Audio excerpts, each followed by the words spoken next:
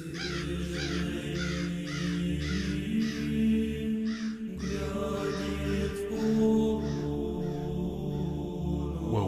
to the Paranormal Conclave. Here's where we talk all aspects of the paranormal.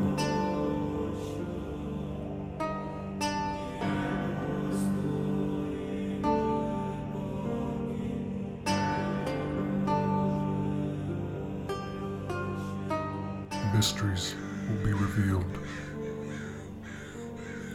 History and myth blur. All things that are paranormal. Cryptids. Life after death. Paranormal Conclave.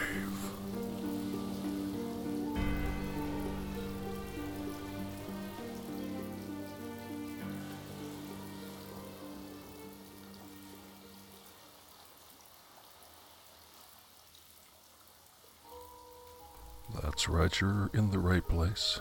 Welcome back to the Paranormal Conclave.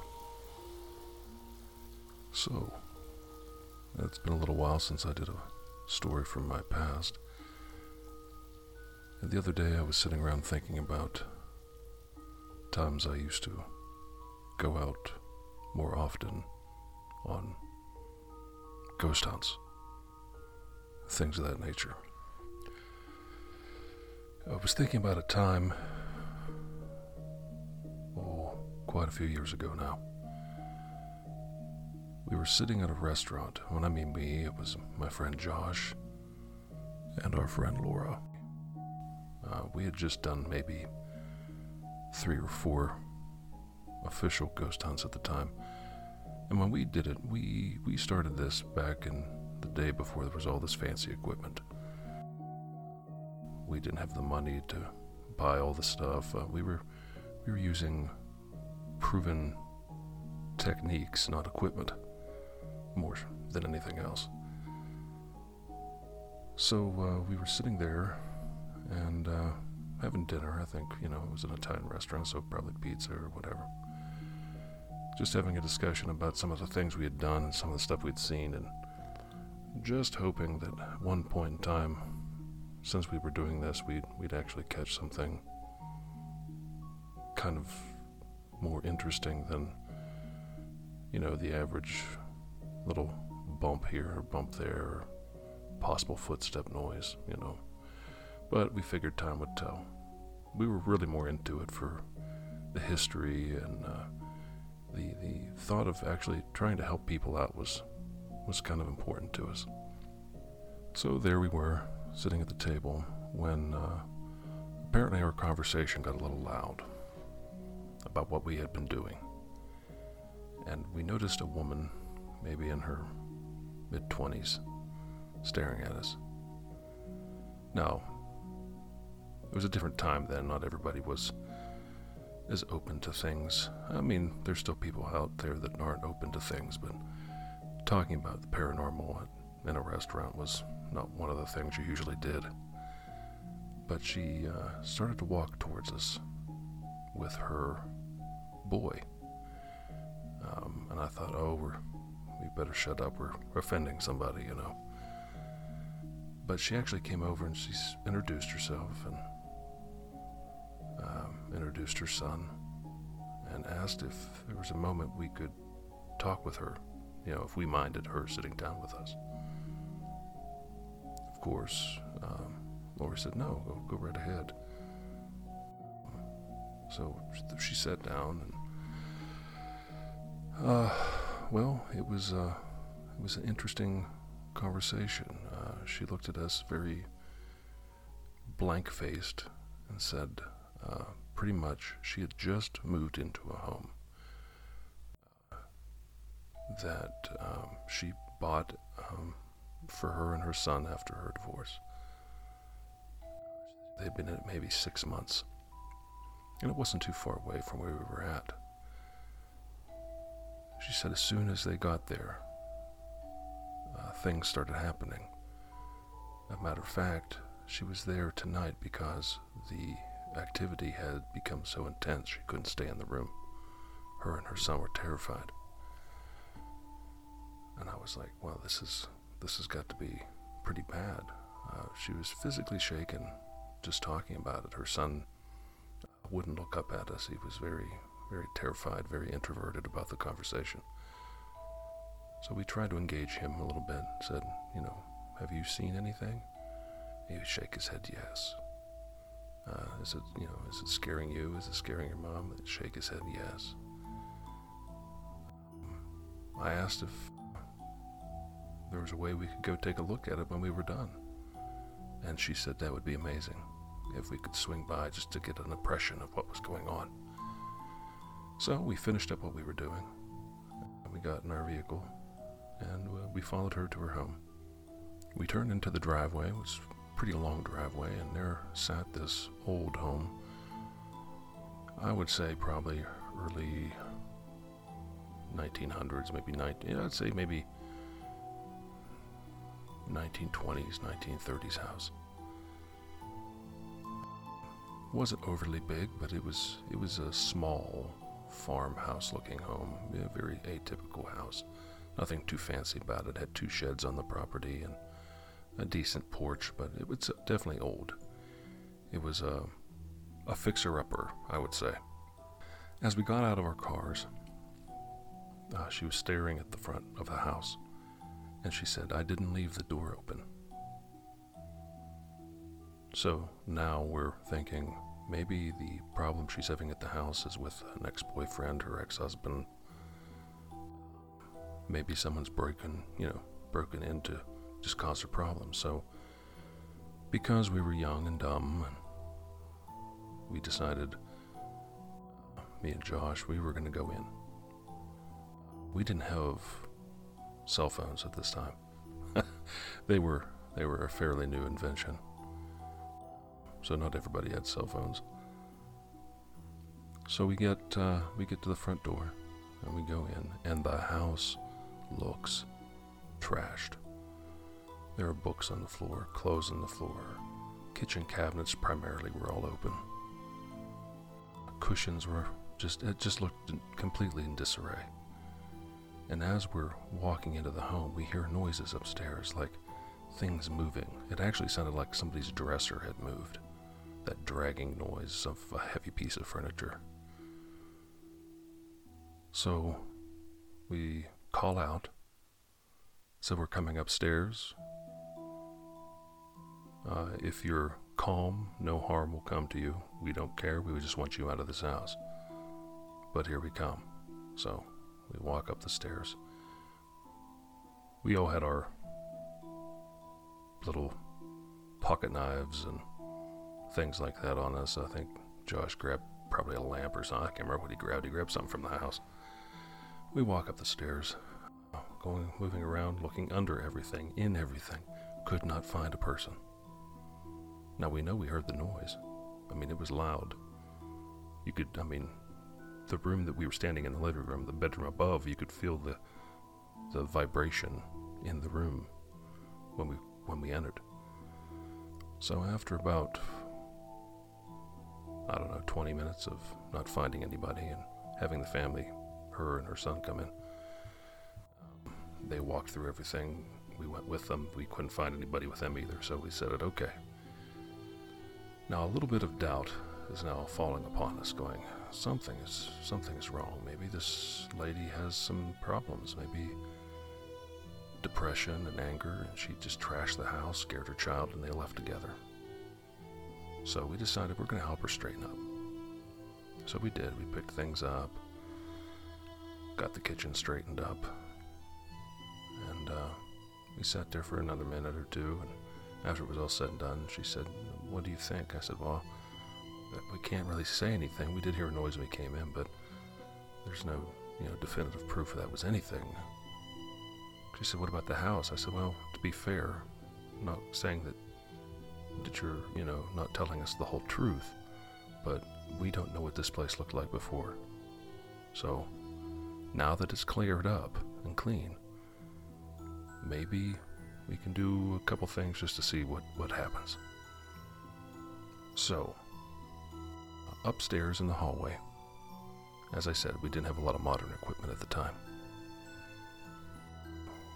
We took some flour from the kitchen and dusted it in the hallway. Obviously, making a nice sheen, not a heavy coating, just enough that if he were to put a print down on the ground, it would leave a mark. So we dusted the whole hallway with flour. We went to the car and got our candles, our control candles, our hurricane lamps. Put the glass around them. That way the flames kind of kept a steady stream straight up. They didn't move much. That way no outside influence would blow out a candle. We got the glass on. We had our string techniques and mirror techniques and things like that we were using. Like I said, we were going very old school with this since we weren't preparing ahead of time to really do much. So we sat in the kitchen, kind of made that our base of operations. And so we started. We kept the lady, her and her son, with us the entire time. We started our questioning. Is there anybody here? Can you show us that you're here? If you are, give us a sign. Nothing. Nothing happened. Then out of nowhere, as we sat there, we heard the noise again from upstairs. We all heard it. We decided, let's go investigate this. Let's see what this is. Maybe she had a raccoon or a flying squirrel or something in her house. So we go upstairs. Slowly, of course. Still talking. Hello, is anybody there? When we got up there, the first thing we noticed was marks, like, not so much footprints, but I don't know, kind of a weird drag shuffle mark in the flour that we put in the hallway. It was definitely one after the other, a left, a right, a left, a right. We made our way down the hall, looking into the room, and we noticed that there was a chair in her bedroom that she said had been moved.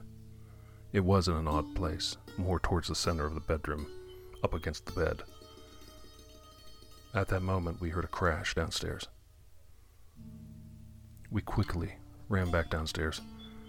The cabinet doors in the kitchen were back open. A small cereal bowl had broken on the floor. We couldn't believe it. We had just left here and it was perfectly fine. We cleaned everything up. We knew we did. And why were these cabinet doors back open? So Josh decided to go back out to the car. We had an old type tape recorder. Not a digital one, just an old random tape recorder. We brought it in. Maybe you've seen the type I'm talking about. They're black rectangles, black buttons, orange record button. A lot of old schools had them. Very old school way of recording things, but it was effective. We had a plug-in microphone to it on a little tiny tripod, and we set that up in the middle of the table. We proceeded to press record and start our questions all over again. Who is here? What do you want? Why are you tormenting this young mother and her son? We hit stop on the recorder. These questions took about 4 or 5 minutes. We left space in between, so in case we did record something, there would be space that we could try to analyze it and figure out what it was saying. Well, we did catch something. And it was possibly the most terrifying EVP I had ever heard at the time. It was a cross between a scream and a growl. The look on the mother's face was absolute terror. The son hid his face in his arms as he put his head on the table. we looked at each other. I looked at Josh and Laura, and I was completely dumbfounded. I didn't know what was going on. So we decided to record some more. And this is a part of the recording that still survived on that tape. That we then realized this woman was telling the truth. She was experiencing something. Now, I apologize for the quality of this. Please remember this is off of a cassette tape from many years ago. So, here it is.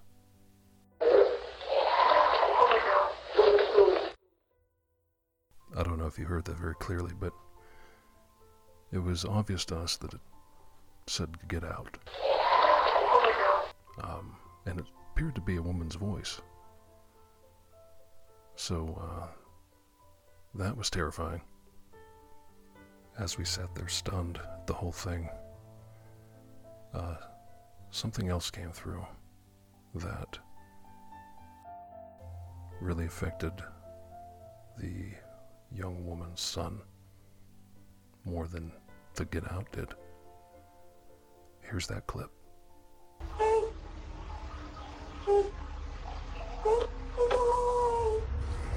At that point in time, we kind of knew we were dealing with a woman and a child.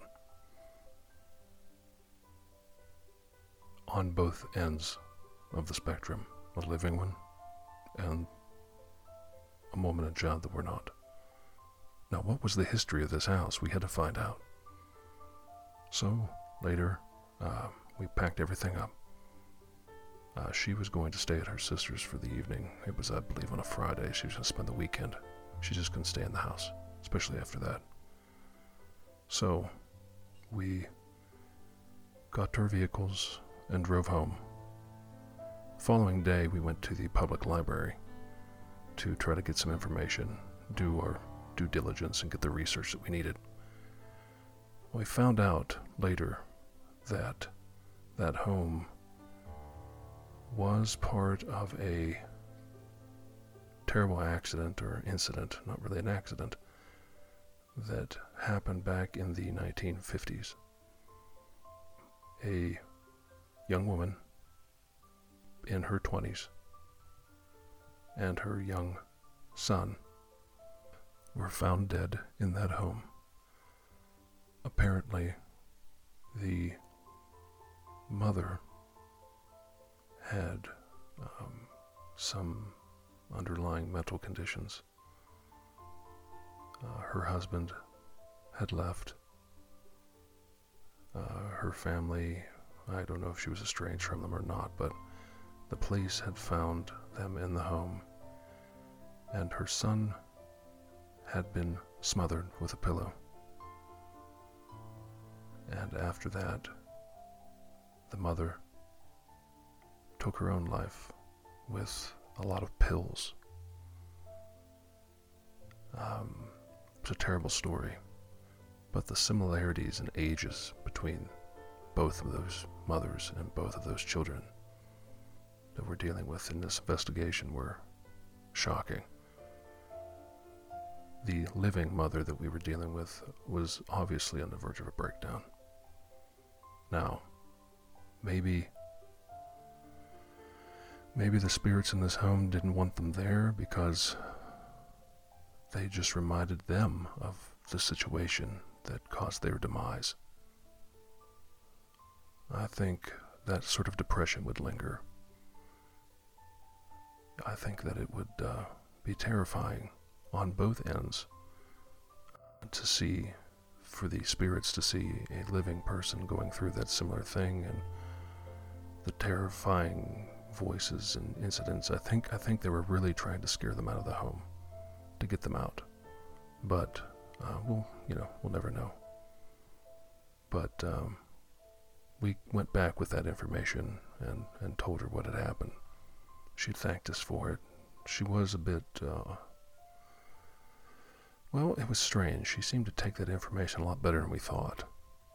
We gave her the newspaper articles and all of that stuff, but we did end up catching something amazing that night. Actual activity. So I guess it was a matter of be careful what you wish for type of thing, because we really weren't prepared for it at the time. So, as time went on and we had done a few more investigations, elsewhere, from Gettysburg down to Virginia and a few other places, we started thinking about that family, that woman and that boy. So we decided, you know what, maybe we should check in on them, see how they're doing. Actually, that was Laura's idea. Josh and I were just, going along with it. But it seemed to be the right thing to do. So we got back in our car. We didn't call. We didn't have their number. Figured, well, we know where the house is. We'll just drive there. When we pulled in the driveway, the remnants of that home was there. We were completely shocked. We were interested in finding out what had happened here. The house was completely scorched. I mean, it was burned. So we decided to go into town. It was getting near lunchtime, get lunch, and maybe swing by the police station to see if we could find something out, because I don't remember seeing anything in the paper about it at the time. Well, after eating and doing some more digging, we did find out what happened to that house. Apparently, that young mother we had been talking with and trying to help, and got her that information. Probably about a month and a half after we had left, she set the entire house on fire. She couldn't take it anymore. I heard that. I thought of the worst. I thought, oh my gosh, she burned them both up. It just seemed to be the curse of this home. But she didn't. She took her son out of the home. She had gone to the store and got gas in containers and poured it all over the house and lit that thing on fire. I guess the mental strain in which she was under was so great, she figured she'd just get rid of the home, get rid of the problem. She was apparently arrested for arson, and her son was now living with her sister. It takes things like this to make you realize how stressful the unknown can be. Things like that will eat at you. People think, oh, I could live with a ghost, it's no problem. But the never-ending onslaught that can come with it, the noises, the voices, the constant cleanup, the craziness that ensues in the home can just be overwhelming. This woman had reached the end of her rope. But the sad thing is, in protecting her son and protecting her, she lost her son. But maybe she somehow, without thinking it through, thought that maybe it would be better off this way. So there we stood, staring at each other, thinking about how bad this actually could have gone. Did we help her giving the information? Did we not? Maybe we did. Maybe we helped her just to prove that she wasn't crazy. I'm sure the psychological effects on the young boy would have lasted quite a long time. But I don't know what happened to that family. I don't know. I'm sure she's out of jail now. I would hope. I hope she's reunited with her son. So at that point in time, we decided to always be prepared, always have some sort of kit with us in case we needed to do something we weren't prepared to do. have the, not try to wing it. But it was a different time then. Ghost hunting was still in its pseudo-infancy, if you will. Like I said, we didn't have the high-tech equipment that there is now. We were using, flour, like I said, sprinkled in hallways. We were using hurricane lights. We were using weighted strings. We were using all of this stuff to try to get confirmation. I mean, we used the flashlight technique, on for yes, off for no, that sort of thing, trying to establish communication. But the best thing that we got were those EVPs. I was amazed when Josh said he still had the tape. The hardest part really was finding a tape player that worked to play him again. And when he did, he sent me those recordings. The field of ghost hunting has changed so much. And the more we know, the more questions we all seem to have. The answers are always now at our fingertips. But when you have something like a spirit that is eluding us, that is going against everything that you think should be happening, how it should be happening, going against every motion in your body saying that this shouldn't be taking place, but yet it is. Why is that? There is yet to be someone who can really explain that answer. All we're doing is trying a hunt and peck method to just figure it out. Best guess. Experience plays a big part in what we do now. There's a lot of investigators out there that haven't. But there's a lot of new ones that keep popping up that I guess we all had to start somewhere, but they're going about it in the wrong way. Have respect for what you're doing when you're dealing with the paranormal and the spirits around. If we would have gone into that house and antagonized and made them angry, what could have happened to that young mother and her son? Would it have made things worse? Very well could have. So when doing this type of work, you have to be professional in what you do. It's not fun and games. You're dealing with people that used to be here. Emotions. Energy. Some are residual. Like I've said in the past, that tape recorder effect that records the incidents and it just plays it on a loop with no intelligence behind it. But then there are those where you get those responses that are right on cue, that you know you're having a conversation of sorts with someone who isn't here anymore. You're just dealing with people without a body. So do your best not to be disrespectful.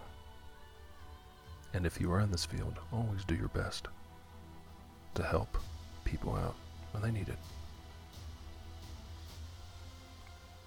So there you are, another little story from my past. I wouldn't have even thought to bring this one up if those recordings hadn't come through. So, thank you, Josh. And until next time, I was Rum, and this was another episode of the Paranormal Conclave. And as always, bye-bye. Thank you for listening to the Paranormal Conclave. Join us next time for another haunting discussion on the things outside our normal realm of reality and thinking. Paranormal Conclave.